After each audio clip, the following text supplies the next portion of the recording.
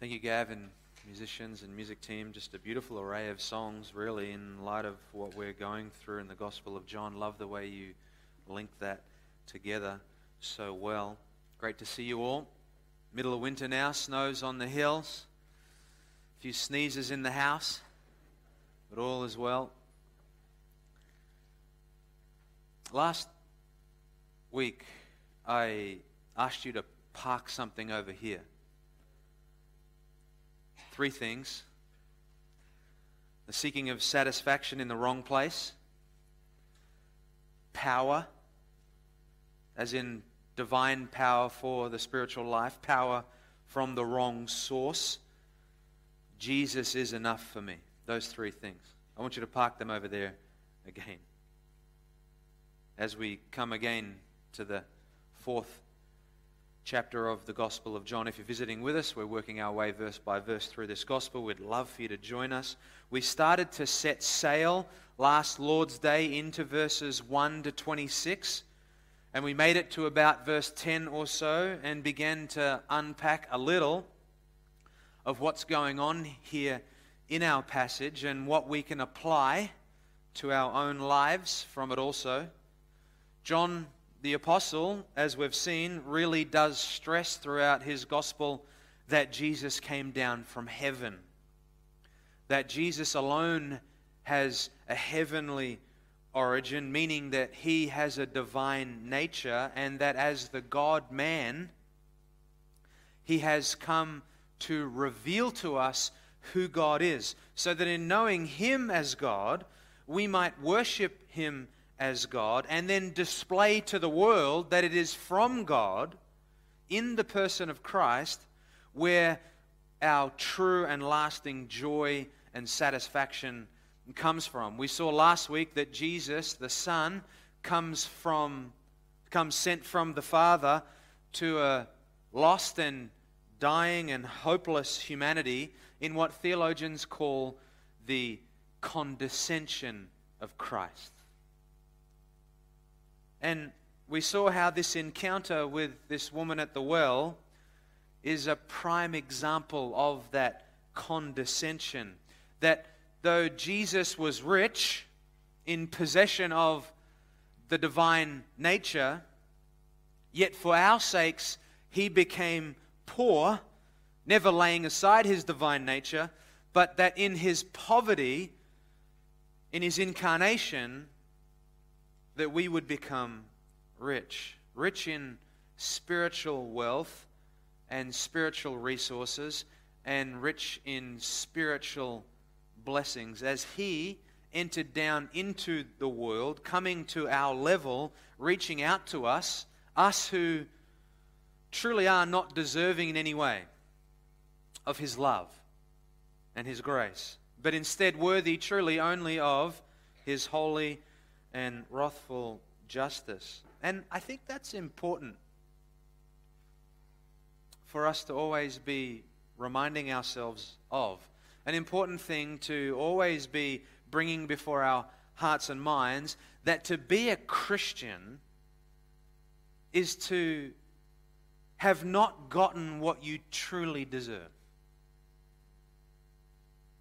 but instead have been lavished with grace and love that you truly did not deserve.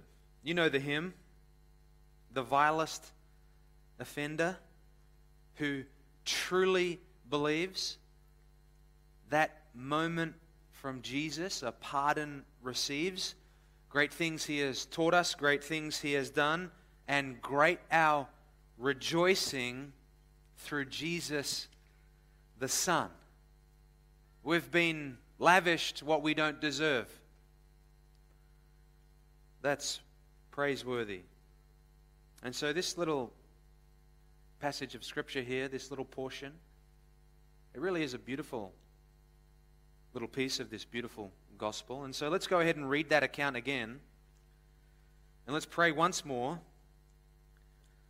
after reading it, to ask the Lord to give us more of who he is in the precious person of Christ. And so, beginning in verse 1, of John chapter 4. Therefore, when the Lord knew that the Pharisees had heard that Jesus was making and baptizing more disciples than John, although Jesus himself was not baptizing, but his disciples were, he left Judea and went again into Galilee.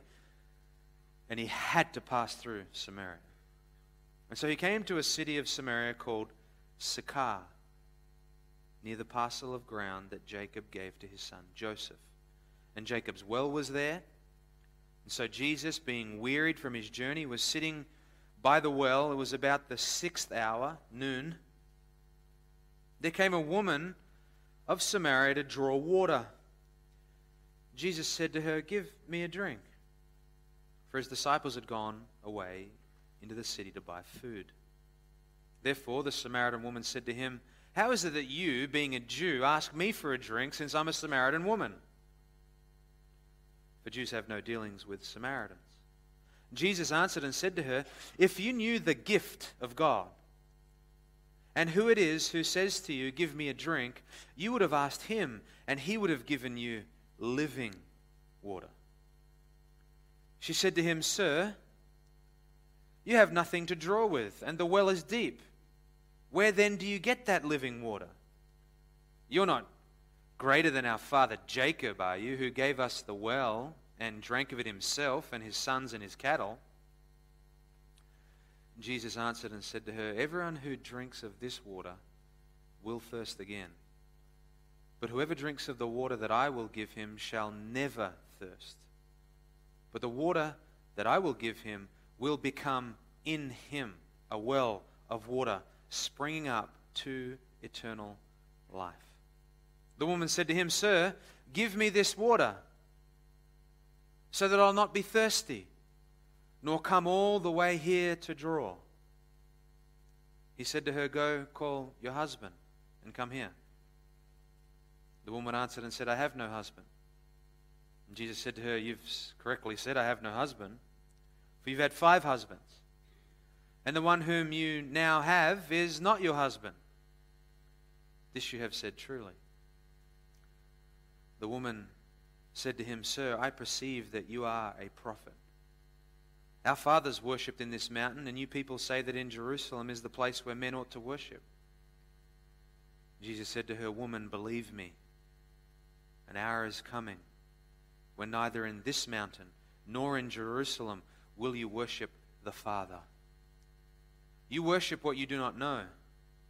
We worship what we know, for salvation is from the Jews.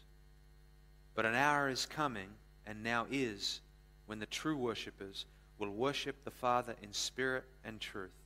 For such people the Father seeks to be his worshippers.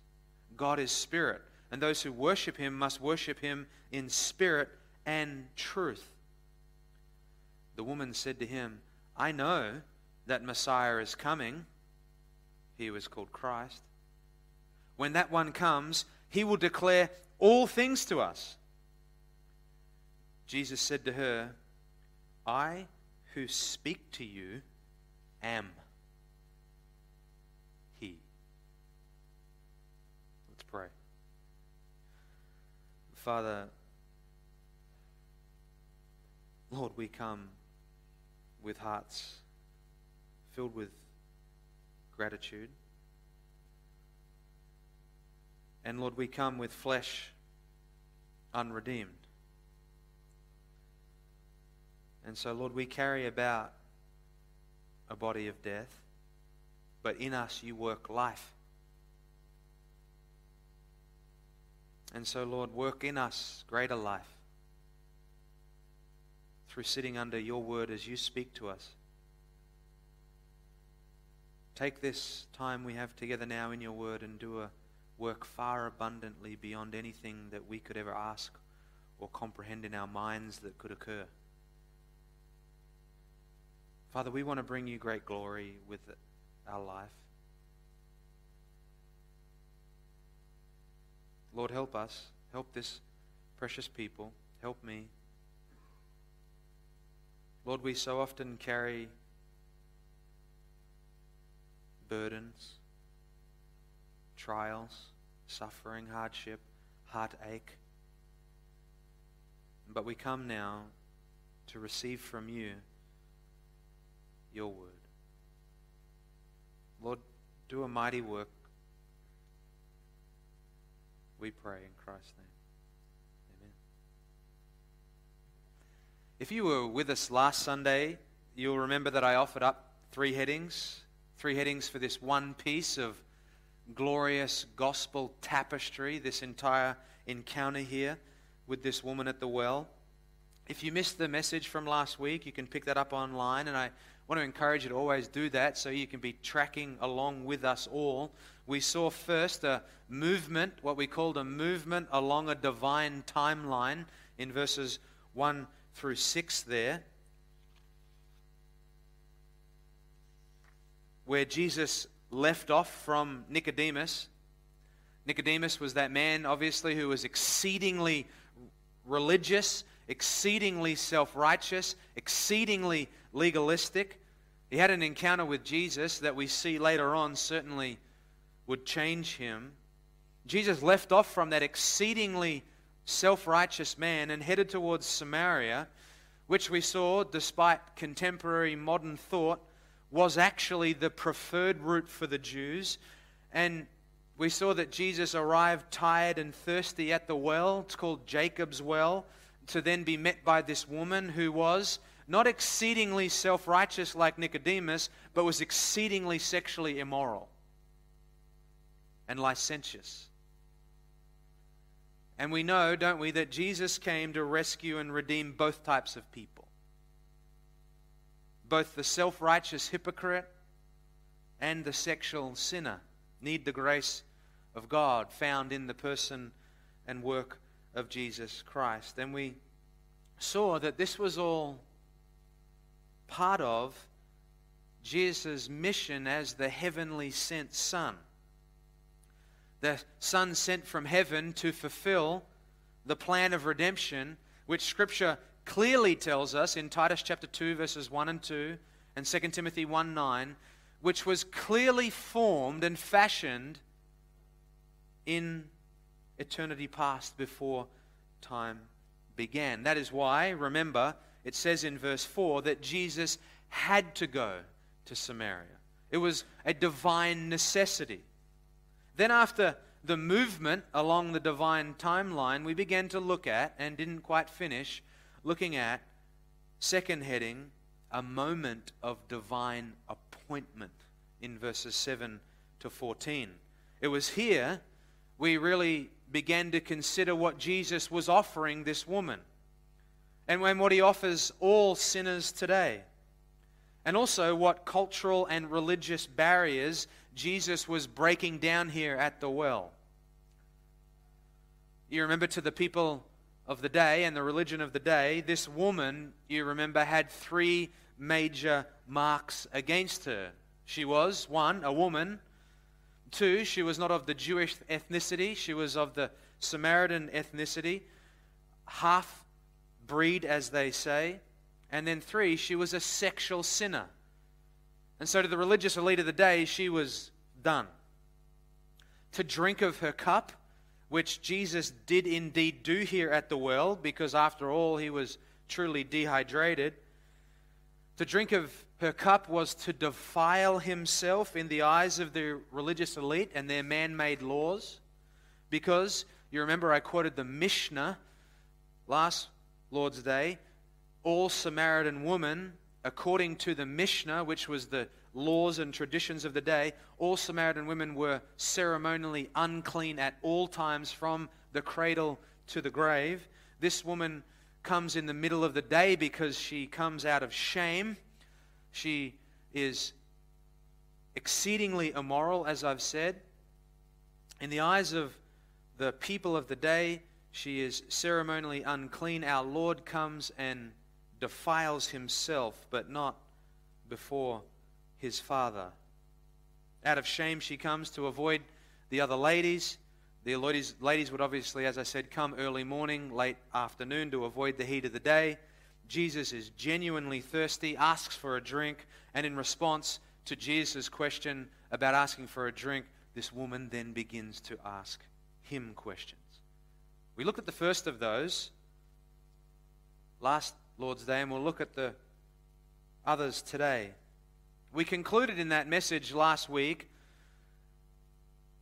we concluded that message by highlighting that in Jesus there is true and lasting satisfaction. And we saw how prone we are to seeking true and lasting joy and fulfillment and satisfaction, not in Jesus, but in houses and good reputations and great jobs and a husband or a wife. And that even though we, as the people of God, have drunk of Christ because He has given us by His grace what we never deserved, living water, and even though we've been made new in Him and drunk of Him and been united to Him and drunk of His water from which He says we'll never thirst again, we must never forget, and I believe you will know day to day, that due to our remaining flesh, there is that ongoing daily battle in our hearts where we are still given to seeking our joy and our satisfaction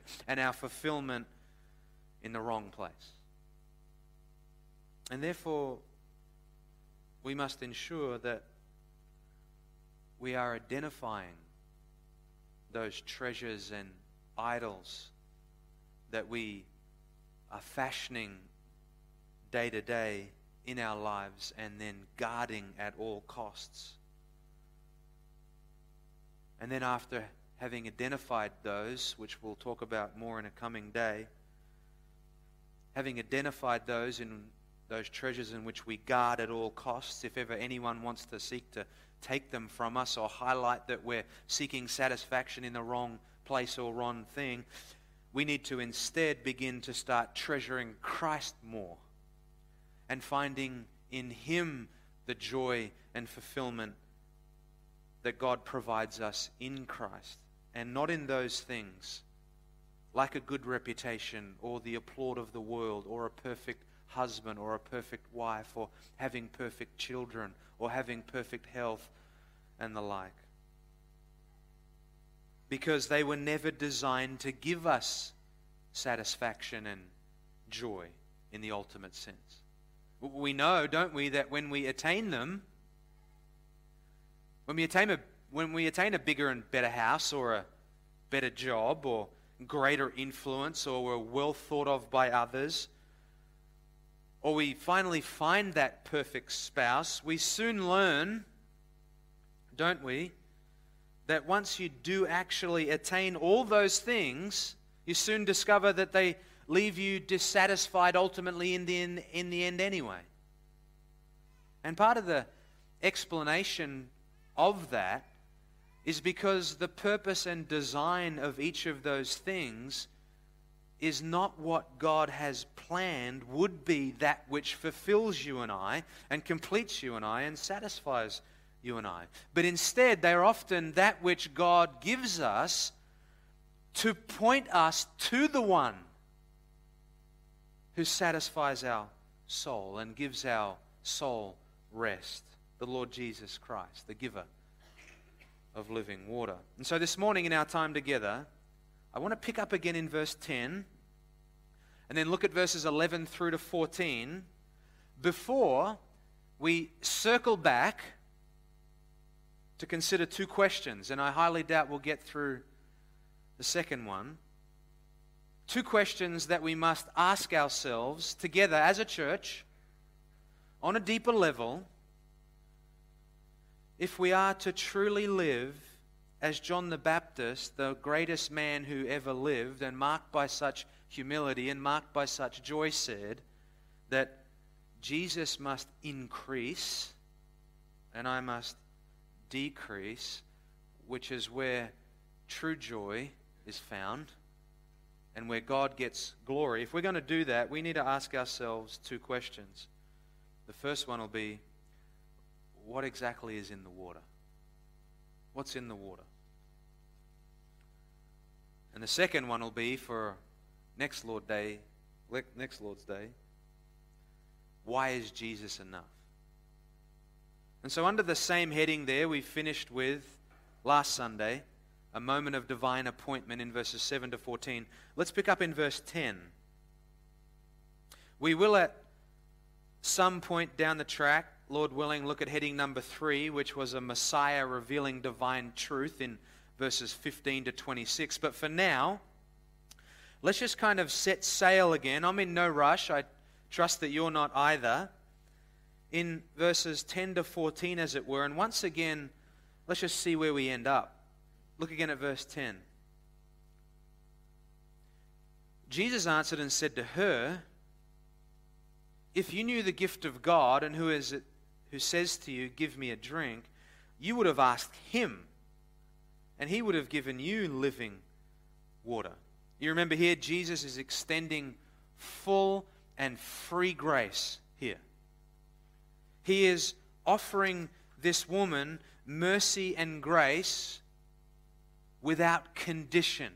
Made emphasis of that last Sunday. This is what Jesus came to do. In his first coming, Jesus comes as a visible and tangible expression and extension of the love of God. And he freely offers full and lasting forgiveness and peace and reconciliation and deep abiding joy to all people from all places without condition. I mean, that is a scandal to the world. That is an absolute scandal. Remember that the living water that Jesus offers to any and all people, and who he is offering here to this woman at the well, is not offered on the condition that the person first clean themselves up and then drink of it. Look at verse 10 once more and see the key word that Jesus uses there. He says, if you knew here's the key word, the gift. If you knew the gift of God, you would ask. The word gift there is really stressing and emphasizing the freeness of what it means to receive new life in Christ. New life in Christ, being made a new creation in Christ, cannot be earned. There can be nothing done to merit new life in Christ. There is no work that can be performed so as to have your sins forgiven and to be made new in Christ, where all the old things pass away and behold, all things become new. This is a scandal in the eyes of the world, and particularly in the eyes of people from every other religion in the world. Why? There's no work to perform. There's no work to perform. There's no condition upon entry. Just full and free grace and mercy upon receiving the free gift of new life in Christ without cost and without condition. A scandal to the world and a miracle to the Christian. I want to ask you a question for a moment. Can you imagine if it was required of you to perform a work before you received full and free grace?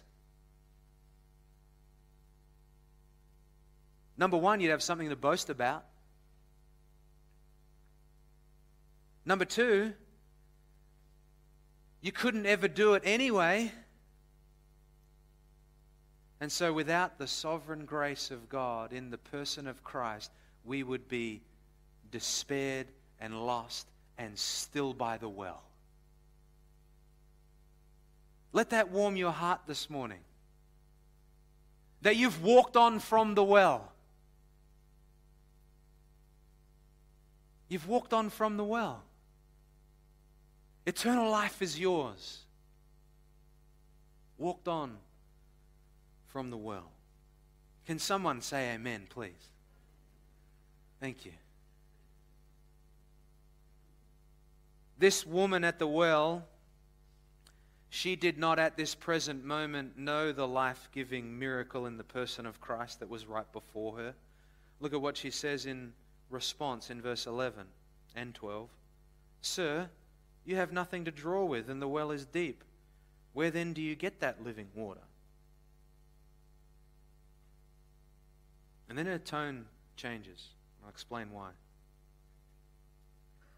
You're not greater than our father Jacob.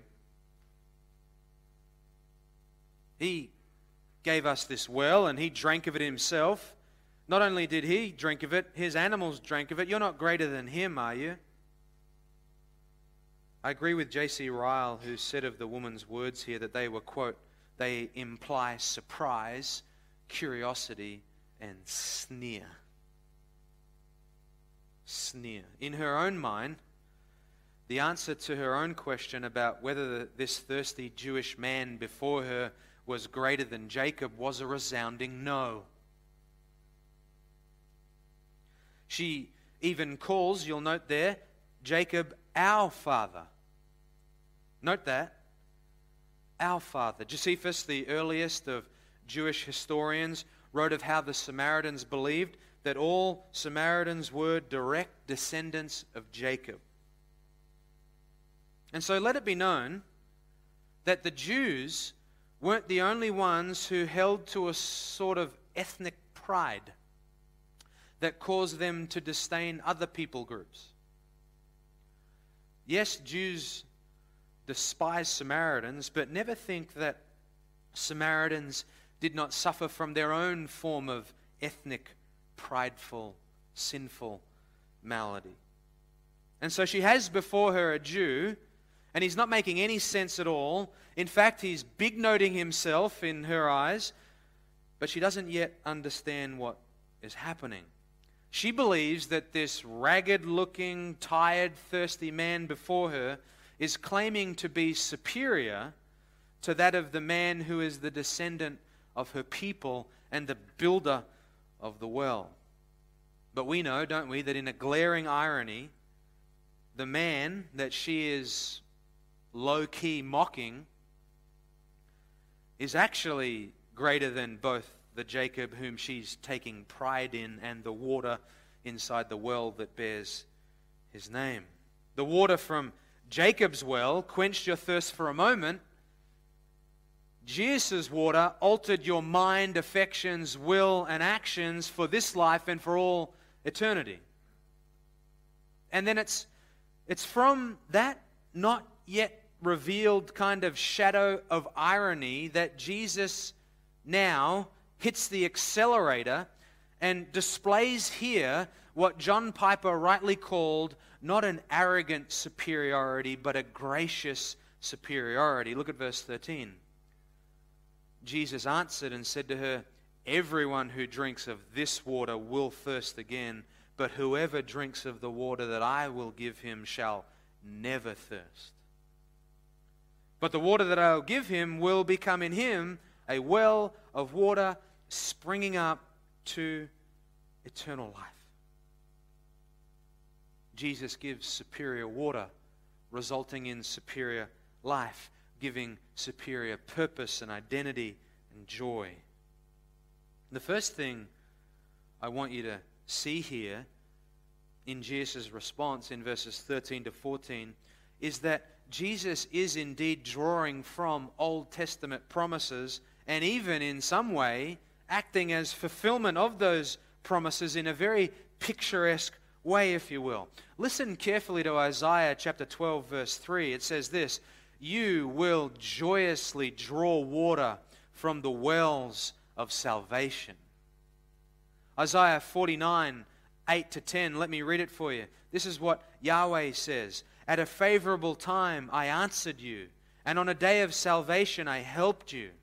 They will feed along the roads, and their pasture will be on all bare heights. They will not hunger or thirst, nor will the scorching heat or sun strike them down. For he who has compassion on them will lead them, and he will guide them to springs, wells of water." I think we'd do well now to begin to ask and answer the first of those two questions. What's in the water? Obviously, Jesus is not talking about physical, literal water when he speaks about the water that he gives. Actual water we drink, I looked it up this week, it contains calcium and magnesium and chloride and sodium and potassium. And if you live in Havelock North from time to time, Campo Labacta. But as we hear Jesus say what he does to this Samaritan woman by the well, what's in the water?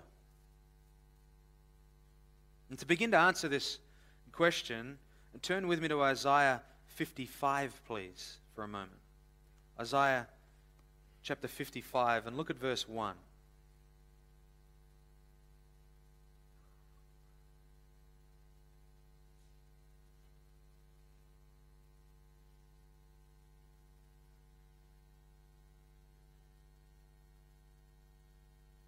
Isaiah 55, verse 1. Everyone who thirsts, come to the waters. And you who have no money, come. Buy and eat. Come buy wine and milk, without money and without cost. Why do you spend money for what is not bread, and your wages for what does not satisfy? Listen carefully to me and eat what is good, and delight yourself in abundance. Incline your ear and come to me. Listen that you may live, and I will make, look at this, an everlasting covenant with you. And so first, what's in the water? The water is about making souls live. And second, in the water is an everlasting covenant. An everlasting covenant that God makes with His people. And turn ahead with me to the very next book of the Bible, to Jeremiah, and look at chapter 31.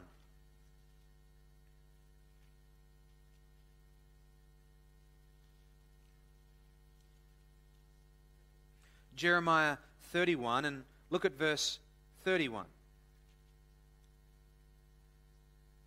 Behold,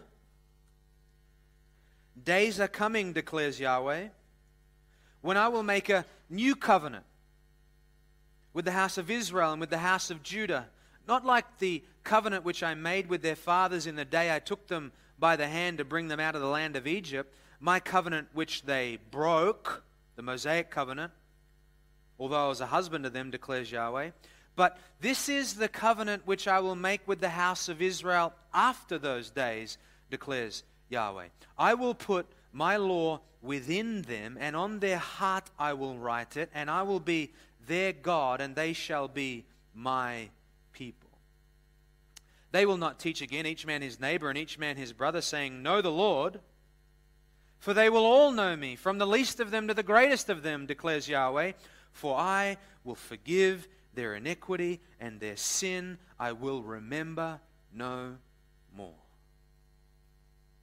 And so also in the water is the law of God, no longer written on stone, but on the human heart.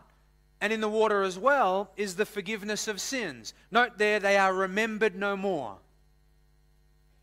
Under the old covenant, come, make atonement for sin, God remembers your sin by the morning. Come the next day, make an atonement for sin, God remembers your sin the next morning. In Christ, in the new covenant, all our sins are remembered no more. That's what's in the water. Full and complete forgiveness of all past and present and future sins. Turn ahead with me now again to the next book in the Bible, the book of Ezekiel. And look at chapter 36.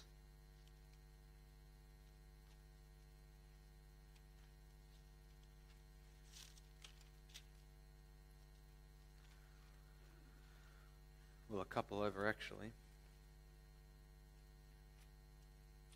Verse 36, and look at verse 26 of Ezekiel 36.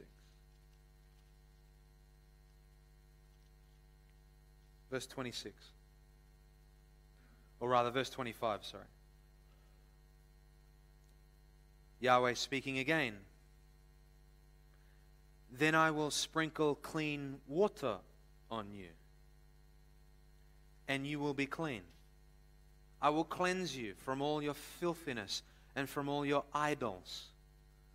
Moreover, I will give you a new heart and put a new spirit within you. And I will remove the heart of stone from your flesh and give you a heart of flesh. I will put my spirit within you and cause you to walk in my statutes, and you will be careful to observe my ordinances. And so in the water as well, there is permanent indwelling of the Spirit of God, which brings about new life, brought from spiritual death to life, indwelt by the very life of God in our very heart and soul, working in and through us. This woman at the well was born under the law. Like this woman at the well, we too were born in Adam. Anyone outside of Christ is in Adam. All in Adam are promised eternal life if they perfectly and perpetually, which just means ongoing, keep the law. That's the promise. If you can perfectly and perpetually keep the law, then eternal life is yours. That's what God requires. Perfect and perpetual, as I said, which just means unending and ongoing, perfect and ceaseless obedience, and a person can have eternal life. Leviticus 18:5 says, "You shall keep my statutes and my judgments, by which," listen to this, "by which a man may live." That is, live eternally, if he does them. The Apostle Paul picks up that verse in Leviticus and writes this in Romans chapter 10, verse 5. He writes, "For Moses writes of the righteousness that is based on the law, that the person who performs them will live by them, will possess eternal life by perpetually and perfectly obeying the law." That is to say, if you keep the law perfectly, you can have eternal life. But what did Jesus say to the woman? He said, "Drink this water and you have eternal life.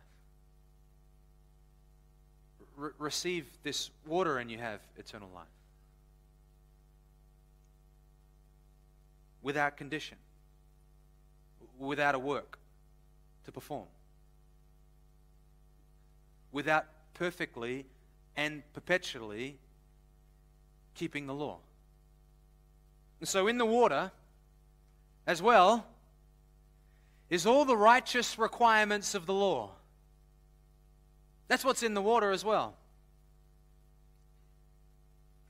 You no doubt by now can recite with me the purpose of the Gospel of John.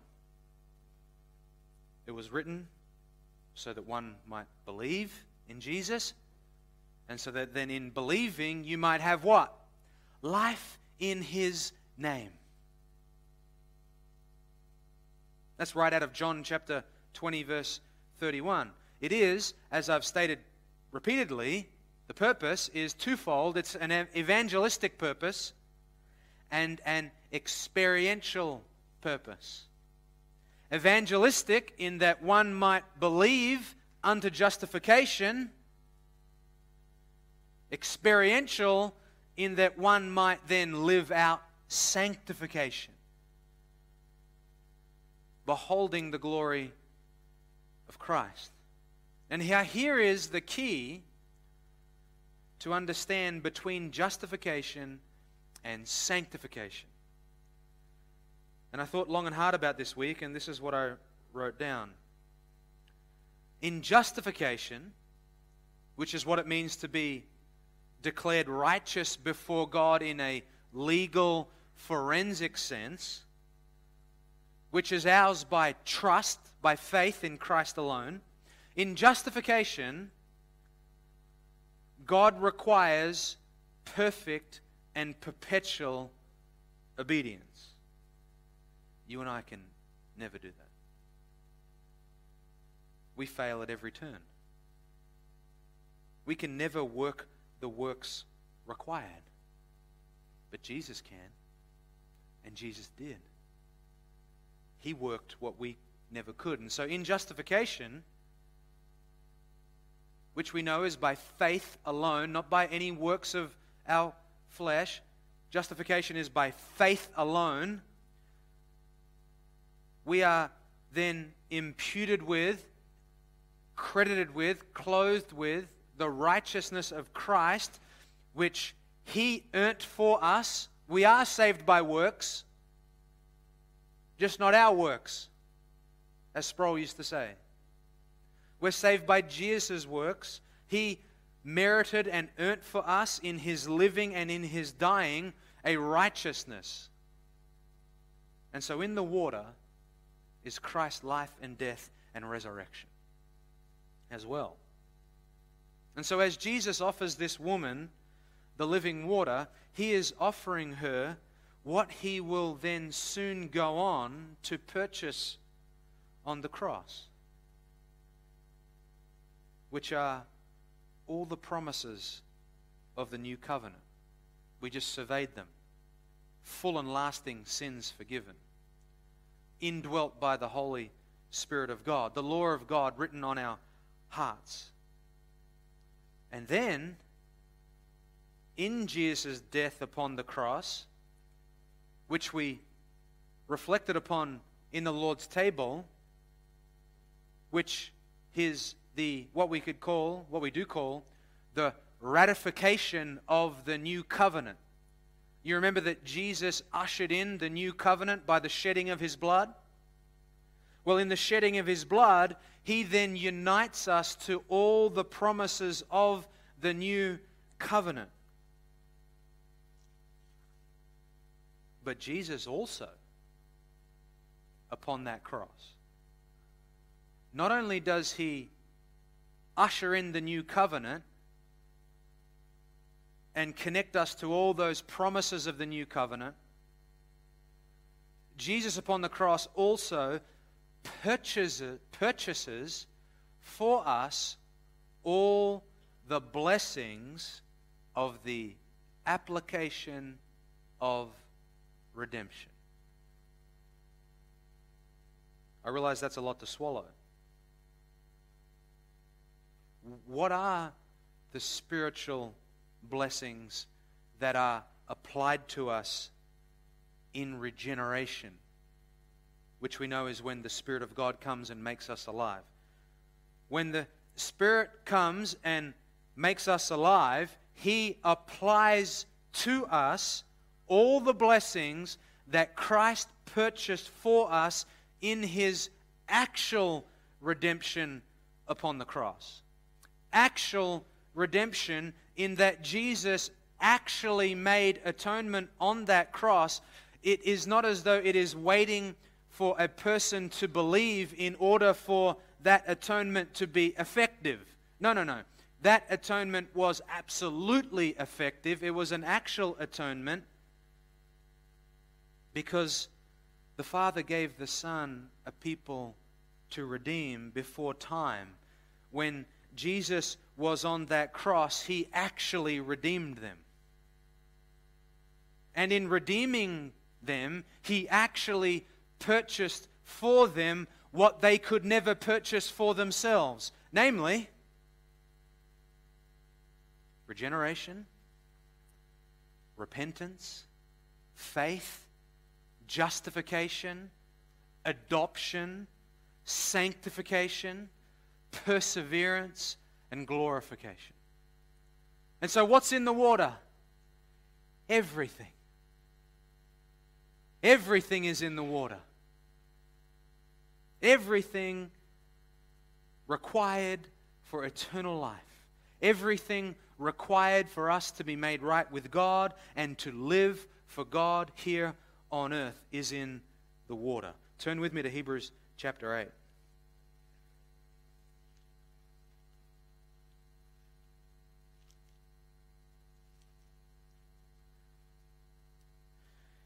Hebrews chapter 8 and look at verse 6.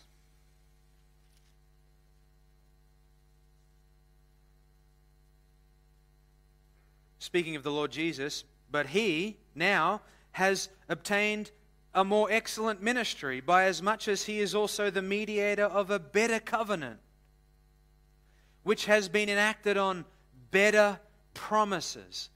Look, if you are born into this world in this new covenant age, there is living water that can wash you clean. And you don't ever have to keep going back to that well like the Jews would go back to that temple. We are so blessed, are we not? In the water is our justification. In the water is our adoption. In the water is our sanctification. In the water is our perseverance. And in the water is our glorification. Everything is in the water. Look at chapter 9 and verse 8 of Hebrews.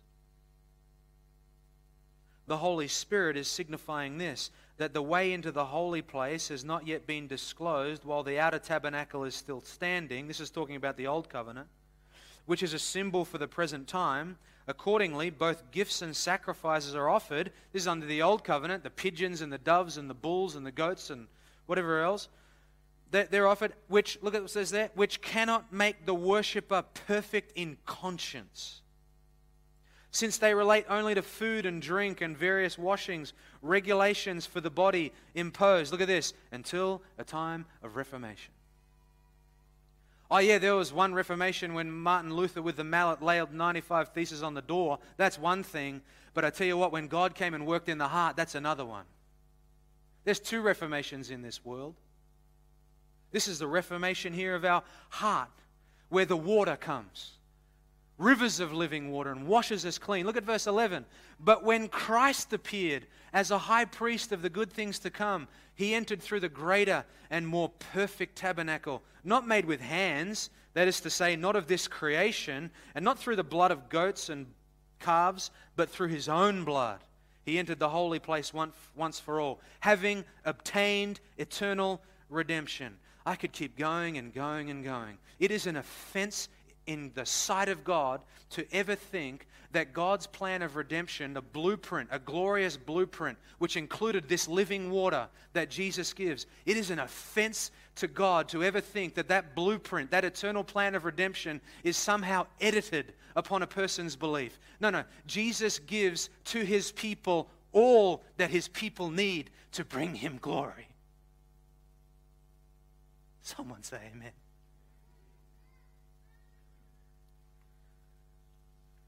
What's in the water? Everything, including, as we just read, a cleansed conscience. Inner transformation. Imagine not having a cleansed conscience. Couldn't sleep. Doubtful. Fearful. Worried. Anxious. Seeking satisfaction in all the wrong things and going to all the wrong places. But the water washes our conscience clean. Rest, peace, joy. One drink is enough. Once we have received the living water, we live life in full possession of eternal life. When Jesus prayed to the Father in John chapter 17, verse 3, this is eternal life, that they may know you, the one true God, and Jesus whom you have sent. It's a little bit different now when you know that in eternal life is all the promises of the new covenant and all the purchased blessings from justification through to glorification. Eternal life is this water that is springing up. It is in every new covenant recipient. That's what's in the water. Our time is up and we don't want to rush, but I'll tell you this. In Jeremiah chapter 2 verse 13, Yahweh says, my people have committed two great evils. They have forsaken me, the fountains of living water, and dug for themselves wells that hold no water. We are a privileged people indeed. Let's keep looking to Jesus. Father, we come before you and say thank you. Lord, thank you for the opportunity it is to be a recipient of this living water. Lord, spare us the pain from looking for other water. Father, help us to stop digging other wells. Help us to always be looking and being reminded of what we have in Christ. Our life is hidden with Christ in you. Father, I pray for anyone here who has not yet received this living water. Would they come now and realize they receive it without condition? That they don't have to clean themselves up in order to receive this water, but yes, Lord, the water will clean them up. But we don't preach moralism, we preach Jesus Christ. And so, may they come to Christ. And for us who are Christ's, may we live dead to this world. I care not for the applaud of this world. I fear not the scorn of this world. And I know my brothers and sisters here don't either. We want to live to your glory. We are so grateful for all that you've done. And in light of all that, we want to live for you and no longer live for ourselves. And all God's people said.